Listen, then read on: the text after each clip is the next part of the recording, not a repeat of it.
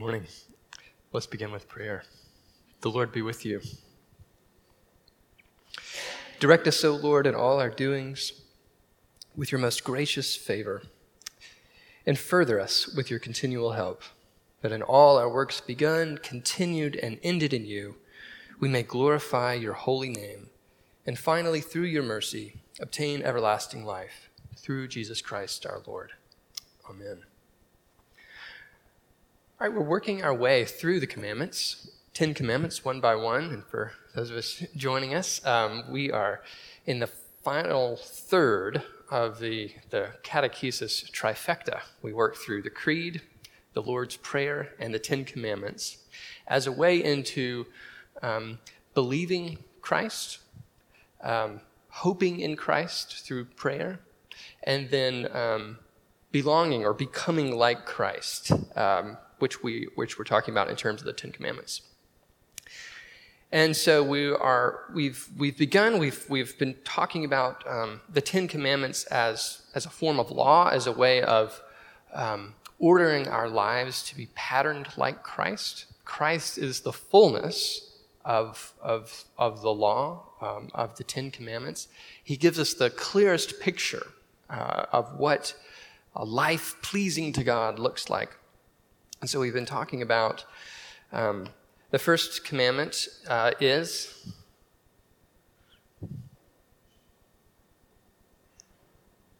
well, that's true, but in its Old Testament form, that is Jesus' perfect summary of the law. Well done. So commandment number 1 is no other gods. Right? Second commandment, no idols. All right. And that leads us to number 3, about taking the Lord's name in vain. And this is just classic, good King James English version that's it's carried down through. And it's, if you give someone a pop quiz like I'm prone to do at times, and ask them, list the 10 Commandments, it's a fun thing to do. You might come up with taking the Lord's name in vain. It's just a great phrase. But what we're talking about this, so we talked about having no other gods. Not making an idol is about how we worship. It's what we do with the stuff of creation as it relates to God. This commandment teaches us about what we do with our words and our actions as it relates to God. And then we'll also hopefully dive into the 4th commandment on keeping the Sabbath holy, which is about having no other gods in terms of time. So in some ways, all of the commandments are expositing this initial opening prologue, you shall have no other gods. So what does it mean to have no other gods? Well, it means to not have idols. It means to not take the Lord's name in vain. It means to keep the Sabbath holy. All of these commandments are in some ways expounding upon this one central factum, the given in biblical faith, which is, you shall have no other gods. I am the Lord your God. There's one God, and and that's it. And he's made us, and he's called us to life and fellowship with him. But we have no idea how to do that, what that means. And so this is all a form of remedial therapy, where we're trying to get back to living and understanding what it means to have no other gods. So we're gonna focus our time this morning on the 3rd commandment. So, do you guys have one of these, or there's some available in the back? If you want to grab one of those for our guests. We are going to be, what we do is work through these question by question. I ask a question, and then we all respond together. And then what we're doing in this time, in this question and answer, this back and forth, we are dwelling, we're spending time, we are meditating on what each of these aspects of the catechism has for us. So we could, it's one thing to recite the 10 Commandments, to learn the words, but what we're doing is going kind of one by one, phrase by phrase, and think about what does this mean for us? What is God calling us into through these commands? So we're going to start on page 97 with question 283, the third commandment. So question 283, what is the third commandment? The third commandment is, you shall not take the name of the Lord your God in vain. And let's read the next couple actually. Question 284, why is God's name sacred? God's name reveals who he is, his nature, his character, his power, and his purposes. All forms of God's name are holy. Okay, so this question, it begins with asking this phrase, well, what is God's name? Right? If the command asks us not to take the Lord's name in vain, well, a good logical first question might be, well, what is God's name? What is it about this name that is worth not taking in vain? Does that make sense? So this question asks us, why is God's name sacred? Well, God's name reveals who he is. All right? And this question is actually almost identical to a question we asked weeks ago when we talked about the Lord's Prayer, right? Because one of the things we say in the Lord's Prayer is what? Hallowed be thy name, right? And so there's another place where the Catechism asks, well, what is God's name? Why this emphasis on the name? You see this language all over the Old Testament. Worship his name, glorify his name. And you're like, that sounds kind of weird. Like, what's with the name? And this is because, as the Catechism uses the same language when it talks about the prayer, God's name reveals who he is. God's name reveals his nature, his character, his power, and his purposes. And this is very helpful for us because the kind of God we're talking about here, as we talked about several weeks ago, when we talked about what does it mean to have no other gods and not to worship idols?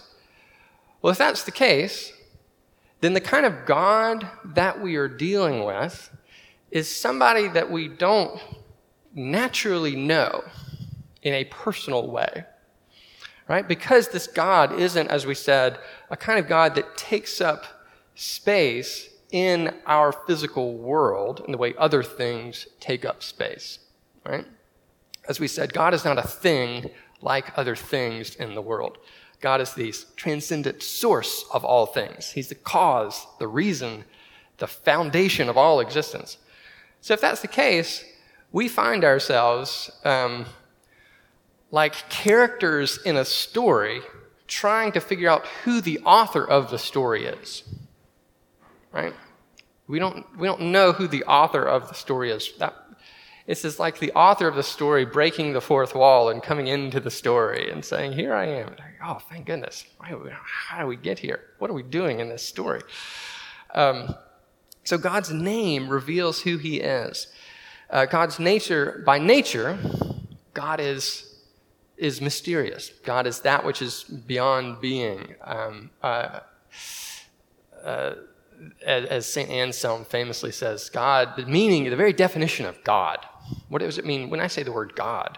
Anselm says, that than which nothing greater can be conceived. Right? Just a great medieval phrase. That than which nothing greater can be conceived. And what he means by that is if you can think it, if it's something that you have just absolute grasp of, well, I'm sorry, friend, you're not talking about God. You're still talking about something that God has created, right? You're talking about things that occupy space and time in the way that other things do. So God is by nature, right? It's not something he's like pretending, he's not like hiding behind the bushes and not like letting you see him. God is by nature, through his very being, the cause of being, of things that exist. So God reveals himself to us by grace, right? It's an act of grace that God comes into the story and lets us know who he is. And he does this through his name, right? You remember Moses at the burning bush. right? God gives him a revelation of his name, and he says, what does he say? I am. I am that I am, or I will be who I will be. Right? So God gives Moses his name, and this is the Catechism's pointing you to that little passage in Exodus 3. So God gives his name, and it reveals his nature. He is the one who exists. He is the being one, the one who really exists. It reveals his character as one who is trustworthy, reliable, faithful, just, true. His power. He is the cause of all things. He is the mover of things in the world. And then his purposes. I will be who I will be for you. I will be your creator and your savior. That is God's. All of that is revealed in God's name, and because of that, we say that God's name is sacred. God's name is holy. So if God's name is sacred, all right, what does it mean to take God's name in vain? This is question 285. What does it mean to take God's name in vain? Vain means empty, meaningless, and of no account. To take God's name in vain is to treat it as such. I was doing, for Lent, we were doing the Ten Commandments with our kids. And we were memorizing them, and my little 5-year-old just, he can remember short little phrases, no other gods, no idols. But for the life of him, he could not get, you shall not take the name of the Lord your God in vain. He was like, he just couldn't get it. And but he finally came to the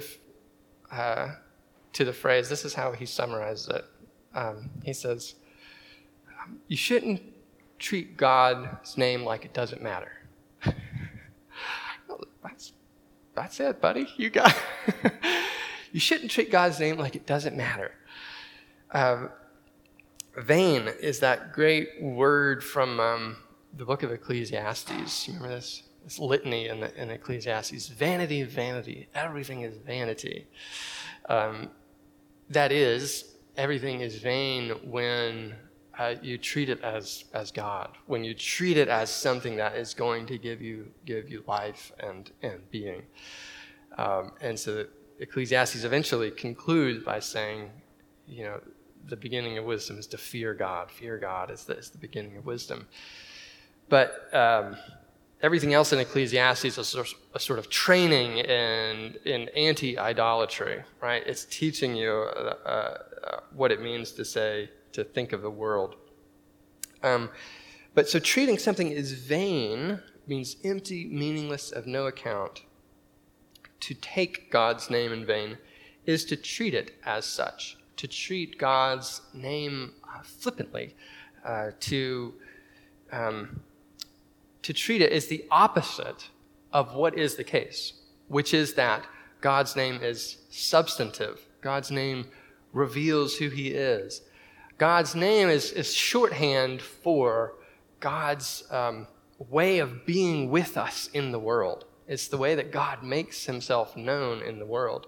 And that is, in fact, what gives meaning to all things, right? It's the source of life and existence, right? God's name is how we know God, right? It's the words that God gives us in order to know him. And so to treat God's name as vain is something like to say, well, actually this world is empty. This world is void of sacred meaning, sacred existence. So again, this is another way of getting us at what it means to live in the world without idols, and to be able to say, I shall have no other gods. So to treat God's name in vain is not only about a way of speaking, though it very, very much is that. It's very much entailed in how we live, in how our actions and lives speak about God. So there's what we're going to see in the next couple of questions is that taking the Lord's name in vain is yes, it's about how we use our words. That's how people know us, and de facto how people know about God through us. So our words, how we speak, and our actions, what we do, all of these things represent not only us, ourselves, but the God to whom we belong, right? And so we'll get at this, one of the later questions. Question 289, we'll get at this in terms of baptism. Right? At baptism, we take on a new name, and that name is Christian, right? It's a marker of, it's a family name, right? We all have family names. The name a Christian is our family name, and so our actions and words speak volumes about the Christ to whom we belong, the Christ whom we follow. So, if that's what it means to take God's name in vain, question 286 asks, how can you avoid taking God's name in vain? Because I love him, I should use God's name with reverence, not carelessly or profanely. When we talk about those that we care about, when we talk about a spouse, a child, a close friend, how we talk about those people when they're not there says a lot about what we think about them, doesn't it? Right? We've known people who gripe about a spouse, somebody who bothers you or nags you or something, or a child who always misbehaves. Right? We've seen the way people. You notice we notice when other people do it more than we ourselves do it. So I use that as an example. You guys don't do this, I'm sure, but when you hear other people talk about a spouse or loved one in a certain way, you begin to think you can really tell a lot about what that person thinks of their loved one. How they speak about that person's name. That's what we're getting at in this language of treating a name reverently versus in vain. How a person speaks about somebody is not just about the words that they're saying, but the words are sending out, they're communicating this message about a reality, right? They're communicating something about what you think of this person. So if somebody says, "Oh yeah, Alex, how's Molly doing?" "Oh, she's amazing. She is. She does this and this, and she's always doing these things for our kids. She's doing this, and my goodness, she's like 8 months pregnant. She's about to pop. You can tell in the way that I'm talking about her. You can tell what I think about her. Versus if I say, "Oh, it's good. She's and she just burns that dinner, and my goodness, it's just When these kind of things, they're not just about the words. The words carry sacred meanings. The words convey. Our words matter, and what we say, both with our words and our actions, say what we think about that person in our lives. So just the same is true with taking the Lord's name in vain. So this question frames us in terms of love, right? Because I love God, I use God's name with reverence, not carelessly or profanely. All right, so these next two questions, expound on this, asking about what does it mean then, how might we use God's name profanely and carelessly? It uses these two words, profane and careless. So let's look at these. Question 287. How might you use God's name profanely? By the unholy use of God's holy name, especially through perjury, blasphemy, and attributing to God any falsehood, heresy, or evil deed, as if he had authorized or approved them. Okay, so through this is what the Catechism is calling using God's name profanely.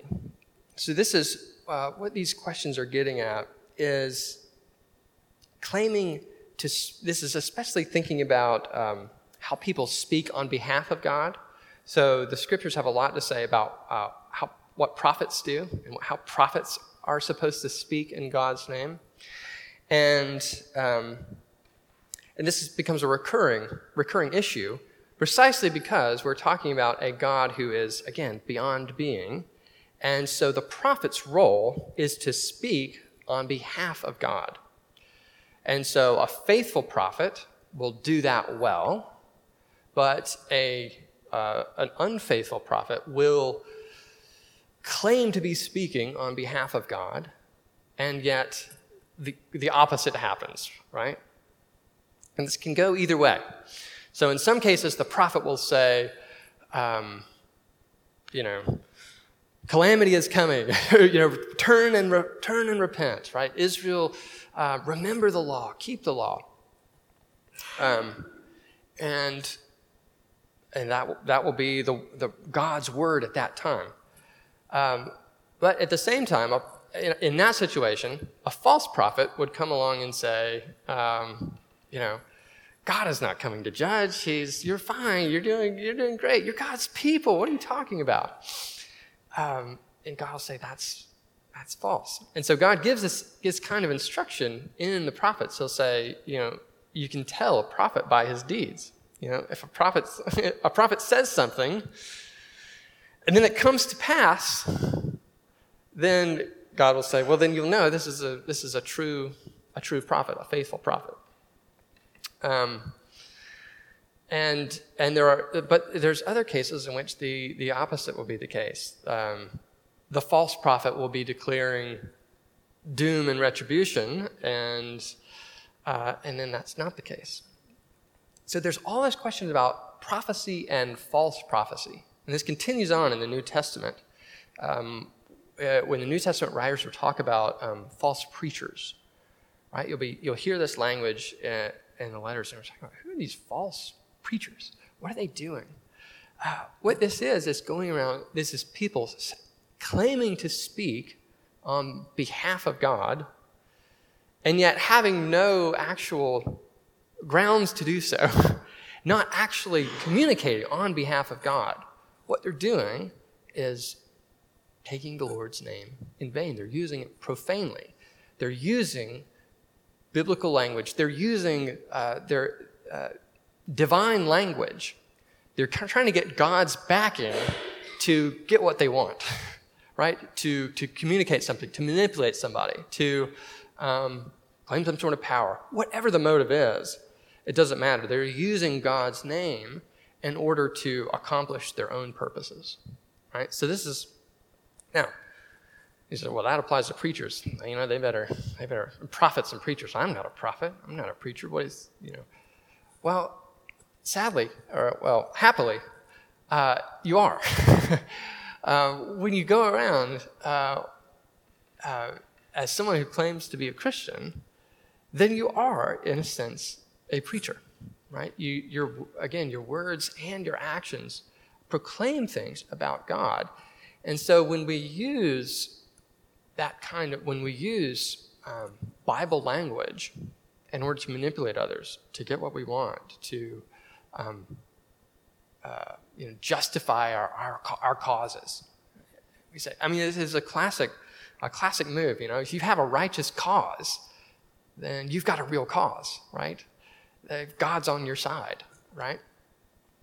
But as we've come to learn here, the divine, the creator-creature relationship here is not one in which the creature manipulates the creator to get what they want, right? This is a relationship that we're invited into to worship, to praise, to love. Again, you could say that's not what lovers do, right? They don't use the backing of some name. My dad's going to get you to get what they want. So we're talking about, this is one way in which we use God's name profanely, attributing to God any falsehood, heresy, or evil deed as if he had authorized or approved them. Okay, so that's one use or one misuse of God's name. Another misuse would be using God's name carelessly. So question 288 asks, how might you use God's name carelessly? Cursing, magic, broken vows, false piety, manipulation of others, and hypocrisy all cheapen God's name. These treat God's name as empty of the reality for which it stands. Once again, this question is getting us to think about where is God in the world? Where is God in the world? Last time we talked about this in terms of materiality. Where is God present in space, right? He's present in the Eucharist. He's present in a different way in images and icons, right? God's presence pervades creation. This question is getting us, well, where is God present in others, in other people, in you? And how is your presence communicating something about God? Is it communicating something that is true and right about God?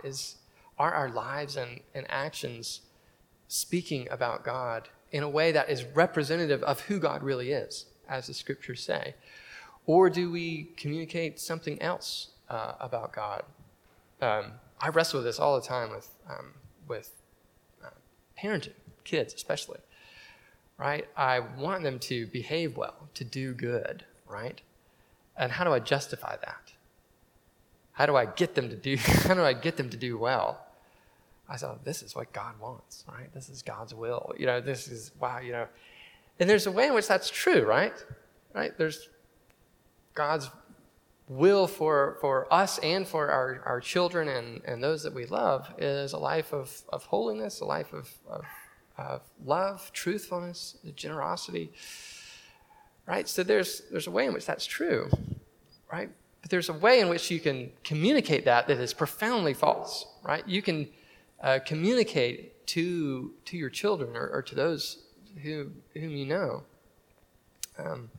You can communicate them true things in an untrue way. Does that make sense? You can say things that are true and right about God. God wants you to say, one of my kids breaks something and doesn't want to tell me. I could tell them that God is truthfulness and God wants us to be true. And that's all right and good. But I could also use their divine name to get him to manipulate him into confessing the truth, right? There are very subtle ways in which we can take God's name in vain, not only by speaking flippantly, but by speaking about God's name as if it's empty of the reality for which it stands, right? There is a sacredness, not only in immaterial things like the Eucharist, but there's a sacredness in our words. There's a sacredness, and this is, again, a part of God's wonderful creation. He's made us as speaking beings, right? This is the primary way. We can communicate by our facial expressions. I can communicate my anger at Taylor, right? Or my kindness to John, right? But primarily, we do so through our words, right? And this is just an amazing way that God has created us. He's created us as speaking animals, right? This is not something, or we don't do this in the same way that other animals do. God has made us, and you could call this part of the divine image or what, but God has made us speaking beings who use words in the way that, right? Christ is the word, the logos of God. Christ is God's speech, if you will. And so our speech, our speaking capacity reflects all of this. And we can use that well, right? We can speak in a way that imitates, that is a reflection of God's speaking in Christ. Or we could not. We can do do the opposite of that. But this is also in terms of, so the Bible phrases often in terms of witness, right? So an earlier passage I think refers to Romans. Where is this? Romans 2:23. This was back from question 285. So it looks at Romans 2:23 to 24 as a way to get in this. So this is part of Paul's critique of those who keep the law. He says, "You boast in the law, you that boast in the law. Do you dishonor God by breaking the law? For as it is written, the name of God is blasphemed among the Gentiles because of you." So what Paul's saying here is that those who boast in the law, those who are proclaimed to be God's people, the people of the law, those who live on behalf of God, who belong to God, if you break the law, this is a different part of Paul's argument, but if you break the law, you're not just breaking God's law, you are blaspheming God's name. And he'll say this phrase, the name of God is blasphemed among the Gentiles because of you, right? This is reflecting on God's witness, God's action in the world. So to translate this in our terms, when we don't reflect God's laws, the name of God is blasphemed among the Gentiles. Right? It's reflecting on who God is. Because why? Christ is the perfect image of God, but who else is made in the image of God? We are, right? Human creatures are made in the image of God, and in Christ, we are especially called, that image is restored, as we say in baptism. So that image of God is maybe defaced or wiped away in the fall and sin. Baptism is a way of restoring that image. And so in that baptized capacity, we are, again, reflecting God's image. What we do, what we say, not just a bearing on us, it's a reflection on God's name. By what we do and what we say, God's name can be proclaimed among the Gentiles, right? Or it can be blasphemed among the Gentiles, all sorts of things in between. So there's lots of don'ts, right, in this, right? But question 289 asks us, okay, what then do we do? So question 289, how can you honor and love God's name? I honor and love God's name, in which I was baptized, by keeping my vows and promises, by worshiping him in truth and holiness, and by invoking his name reverently and responsibly. So this adds another dimension that we haven't quite yet talked about yet, and that is worship. So one of the ways in which the Psalms especially will speak of honoring God's name is through worshiping God in holiness and truth. So yes, we speak well, and we speak honestly. We'll talk in a later commandment about lying, what that says. But one of the ways in which we honor God's name is through keeping our vows, keeping our promises. Why do we do this? Not only because we don't like it when other people do that to us, right? What is it about keeping vows? Who ultimately keeps vows? God does, right? Yeah, dude. Yes, that's right. It's hard, right? But why do we? It's hard to keep them, right? But why do we keep vows? The fabric of society will crumble. I know, right? Good, yes. But why will it crumble?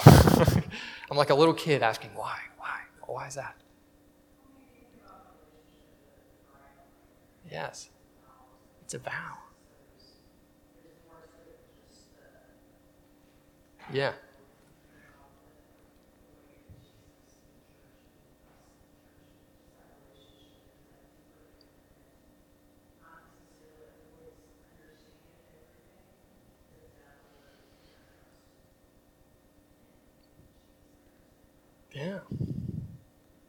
That's right. The bride, putting in the bridegroom framework. Absolutely. That's right. And again, why? It honors God, right?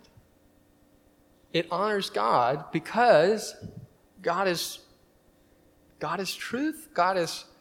This is somewhat in the very meaning of the word for where we get righteousness and justice. What does this mean, Taylor?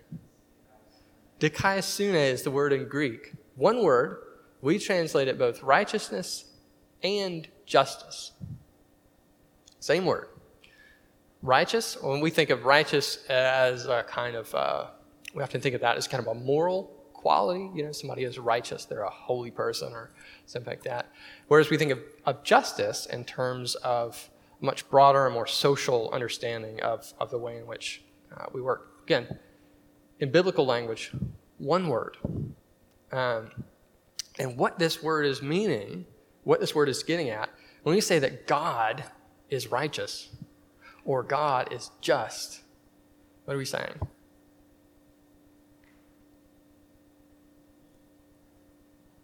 God is going to keep his word, right? Let's go back to the covenant language. God makes a covenant with his people. God makes a covenant with Adam, makes a covenant with Noah, with Abraham, with Moses. God is the one who keeps his promise. Does Israel keep his promise? He tries. Every now and again. Every now and again. But ultimately not. And so, who is the righteous Israel? Who is the righteous Israelite? Sunday school answer, right? Jesus. Because Jesus is God's righteousness. He is God's promise. He is the vow-keeping God, right? So Jesus is God making good on his vows, on his promise to God. So this is what we're getting at when we say, well, why do we keep our vows? Why do we keep our promises? Because we're reflecting this image of this vow-keeping God. Christ is God's faithfulness. He is God's name. And in being God's name, he is God's promise to his people, right? God is making good. Israel can't keep its end of the bargain, can't keep its part of the covenant, right?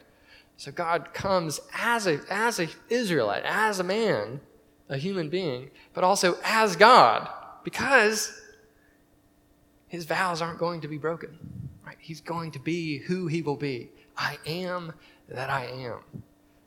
In sort of classical theology language, this is God's impassibility. God is not liable to change, right? He's not just going to change his mind. Sorry, didn't work out. I tried. Good try, Israel, but, couldn't do it. I'm going to change my mind. I'm going to go with a different plan. No, he doesn't. He keeps his vows, and he keeps it by becoming one of us, by dying on a cross, all because God is faithful. God is just. And this is another way of saying God's name is holy. God's name is sacred. God's name reveals his nature, his character, his power, purposes. Okay, much more we could say about keeping God's name. It's not only about whether you swear or say bad language and invoke God's name poorly in that way. That's part of it. That's certainly part of it. But this commandment is about much more than that. It's about our lives and our actions, the way we live, the way we reflect God, the way that names, the way that words carry sacred meaning in the world, the way in which words themselves reflect either poorly or well the nature of God. Right? All right, questions or? Yeah, yes. That's good grandmotherly wisdom. That's just good.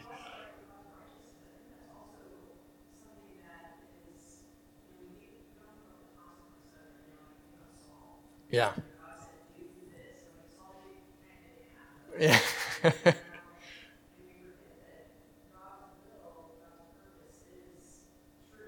Yes.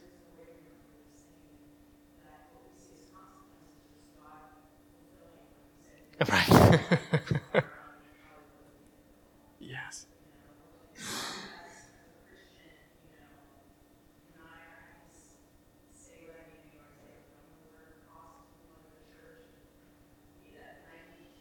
Put those bumper stickers on your car, That's the best one, You got those Christian bumper stickers and you drive like a maniac, I love that. Yeah.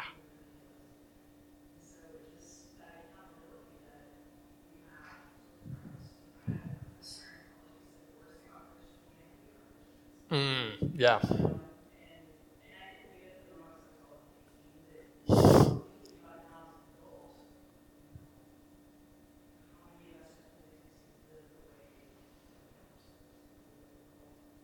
Yeah.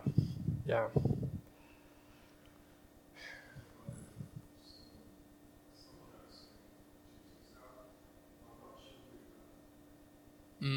By what should we vow? Is that what you said?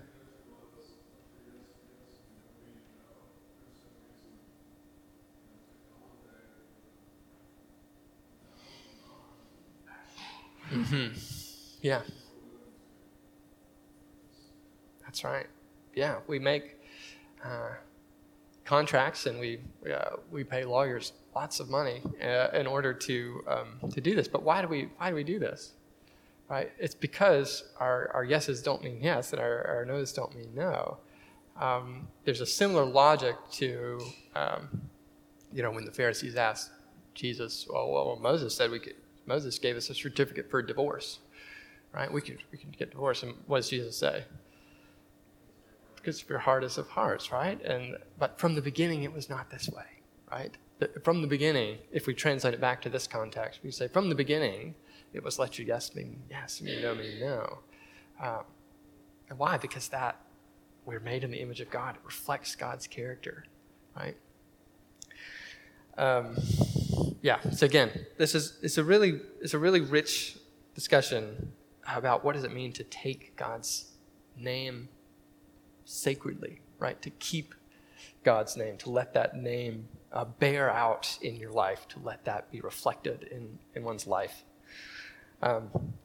Let's begin the fourth commandment and begin some of this discussion. This is great. There's lots here too. We won't get it all today, but let's begin with question 290. What is the fourth commandment? The fourth commandment is remember the Sabbath day to keep it holy. Let's keep going. Question 291. What does it mean to keep the Sabbath day holy? Sabbath is from the Hebrew Shabbat, which means rest. Holy means set apart for God's purposes. God commanded Israel to set apart each seventh day following 6 days of work for rest and worship. So this is one of those where we can see this is where the commandments remember there's two forms of the Ten Commandments, right? One in Exodus and one in Deuteronomy, right?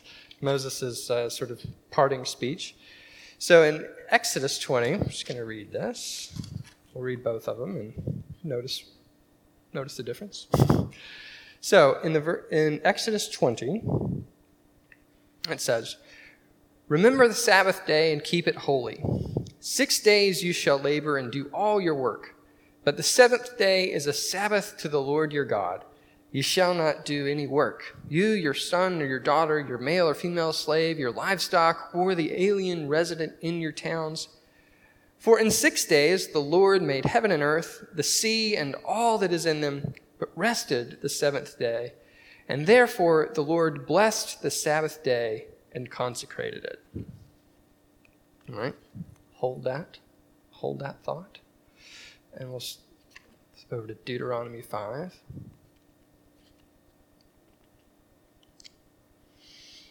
Deuteronomy 5, Moses says, observe the Sabbath day and keep it holy, as the Lord your God commanded you. 6 days you shall labor and do all your work, but the seventh day is a Sabbath to the Lord. You should not do any work, you, your son or your daughter, your male or female slave, or your ox or your donkey, or any of your livestock, or the resident alien in your towns, so that your male and female slave may rest as well as you.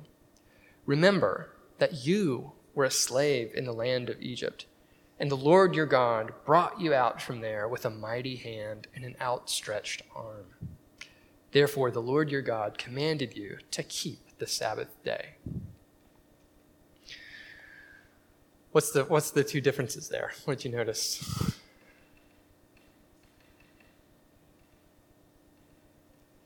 It's the different rationale behind each one, right? The command is roughly the same. Keep the Sabbath, rest from all your work, and this includes the resident aliens among you, right? In the first passage, it looks to God's work in creation. You keep the Sabbath holy because, as we were saying about keeping God's name, it reflects God's image, reflects God's character. God rested on the seventh day. You rest on the seventh day. This is something about the way in which God made the world. He made the world in a sort of a pattern, a rhythm. There's a pattern. There's a rhyme to God's creation of the world. He works for 7 days and rests on the seventh. There's a logic to creation in which work and rest follow in this sort of pattern.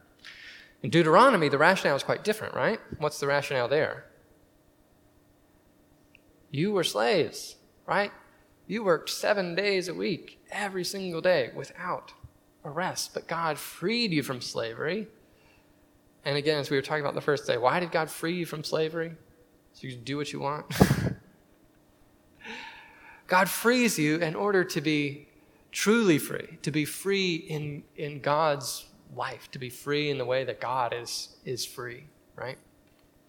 So you were enslaved. You have been freed. Don't just go back to the same patterns of enslavement that you were in. God freed you in order to be truly free. And so, and part of that is, again, living in tune with creation. So there's two different rationales. One is reflecting God's creation, and another is because you were once enslaved, don't go back to that. But there's a logic there. There's an integration between those two, right? They're calling us to out of an enslaved pattern of life and work. So this commandment has lots to say about time, about rest, but about work itself, right? Because when we rest on the Sabbath, when we keep the Sabbath holy in this kind of way, it doesn't just implicate what we do for 1 day a week. It shapes the whole rest of the week, shapes all of our time. So Sabbath means rest, right? And holy means set apart, consecrated. God commanded Israel to set apart each day, 6 days of work for rest, and one for rest and for worship. So, question 292, why was Israel to rest on the Sabbath? Israel was called to rest in remembrance that God had freed them from slavery and that God rested from his work of creation, bringing joyful balance and rhythm to life, work, and worship. And this is, again, what we were saying. There's two fundamental aspects to the Sabbath keeping. It's a restoring a balance and rhythm to life, work, and worship. Just as in the first commandment, we were saying we don't know how to use the stuff of the world, or excuse me, the second commandment, when we talk about idols, we don't know how to use the stuff of the world. The second commandment trains us how to use material creation. The third commandment trains us to use words in a way that reverence and reflect God. This, again, is a way of using time. How does God's fundamental command, the first commandment, to have no other gods, how does that shape our time, what we do with our time and our work? So Israel, we see these two different ways of phrasing this commandment, the rationale, in the Old Testament scriptures. Question 293, though, asks, how did Jesus teach us to keep the Sabbath? Question 293. How did Jesus teach us to keep the Sabbath? As Lord of the Sabbath, Jesus taught us to keep it not merely as a duty, but as a gift of God to be received with joy and extended to others through acts of love and hospitality. All right, so we see this, this is Sabbath keeping in Jesus' time is one of the main markers of sort of Jewish identity. How do you know who is a faithful Jew and who's a kind of so-so Jew and who's not a Jew at all, right? So the non-Jew, the pagan, the heathen, is one who will not keep the Sabbath at all, right? A sort of, not so great Jew. What's he going to do? He's going to keep the Sabbath so-so, right? He's going to, he's going to rest. He's going to, say that he keeps the Sabbath day, but he's still got to do some stuff, right? He's still got to walk so far. Well, a way in which Jews would separate themselves, sort of distinguish who is a real Jew, a faithful Jew, is one who keeps the Sabbath absolutely, strictly. So there's other aspects of this in Jesus' time, but Sabbath keeping is a big one. This is why the Pharisees, Jesus is always talking with the Pharisees about Sabbath keeping, right? And so they developed very precise laws, restrictions on what does it mean to keep the Sabbath holy. Right? I mean, you couldn't walk but so far in a day. You couldn't do this, right? And Jesus goes around sort of flouting all of these laws. He's picking grain on the Sabbath. He's doing all this stuff. And everybody's like, what are you doing? This is outrageous for somebody who claims to be, a good Jew, a good rabbi, to be doing. And so in this debate, though, Jesus reveals the heart of the Sabbath, which is what? What? To do good, right? What does he say? Sabbath was made for what?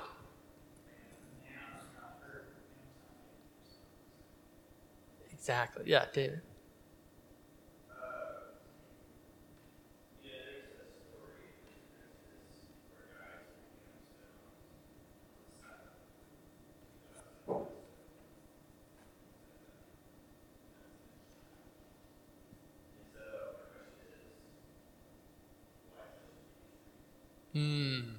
Yeah. Great question. So the consequences for breaking Sabbath in the Old Testament law are extreme, as they are for all the laws. We didn't read about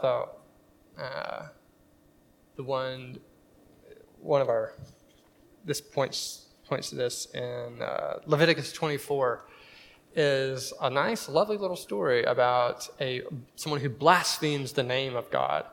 And it's the same consequence, like stoning. You're done. Same with Sabbath breaking, right? So there's these very, to our mind, extreme, consequences for breaking these commandments. Why is that? Why these extreme commands? And then what does Jesus do with those?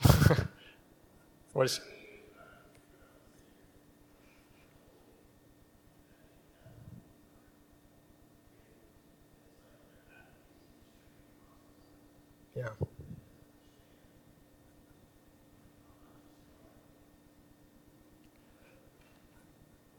Yeah.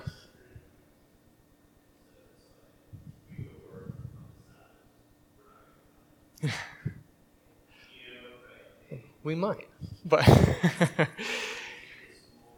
we die in different ways. Yeah.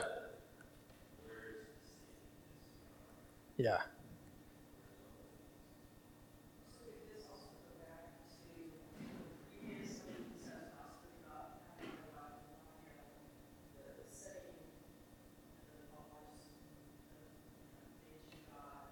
Yeah. Yeah. This is a classic way in which Israel is going to want to be like the other nations, to take up not only their gods, to take up their idols, but also their way of life. Like, Israel's always prone to go back to Egypt in more ways than one, right? Taylor, were you going to say something?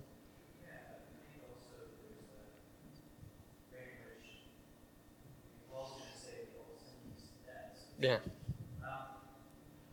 This just makes it pretty But there is a sense in which any sin, this is what Paul says, any sin whatsoever, if you break one part of the law, You break it all. And Right. I think you're right, David, that there's this pedagogical aspect, or making clear what is manifestly not clear, which is that sin leads to death, right? And I think that's why that'd be my take on why this extreme language is, because there's in a setting where you have no sort of distinctions, no sort of clarity. This is a way of making clear sin leads to death, right? And it will, one way or the other. And so this is part of the reason why Israel rightly, there's a good impulse in wanting to keep these restrictions, but they keep it in such a way. This is just a perfect example of the nature of sin. You keep the law in such a way that it adds heaps and burdens to Israel's way of life. And so Jesus comes to unlock the heart of the Sabbath, which is to say, Sabbath is a gift. It's a gift. Sabbath was made for you. It was made to unlock you from slavery and sin and death, to free you from these ways of life. So Jesus comes and he opens up this Sabbath for us. We'll talk more about this next time. Father Nicholas, I believe, will be back leading this motley crew next time and for the next few weeks. So we look forward to that. But for now, we need to pause, and we'll begin worship shortly. Thanks.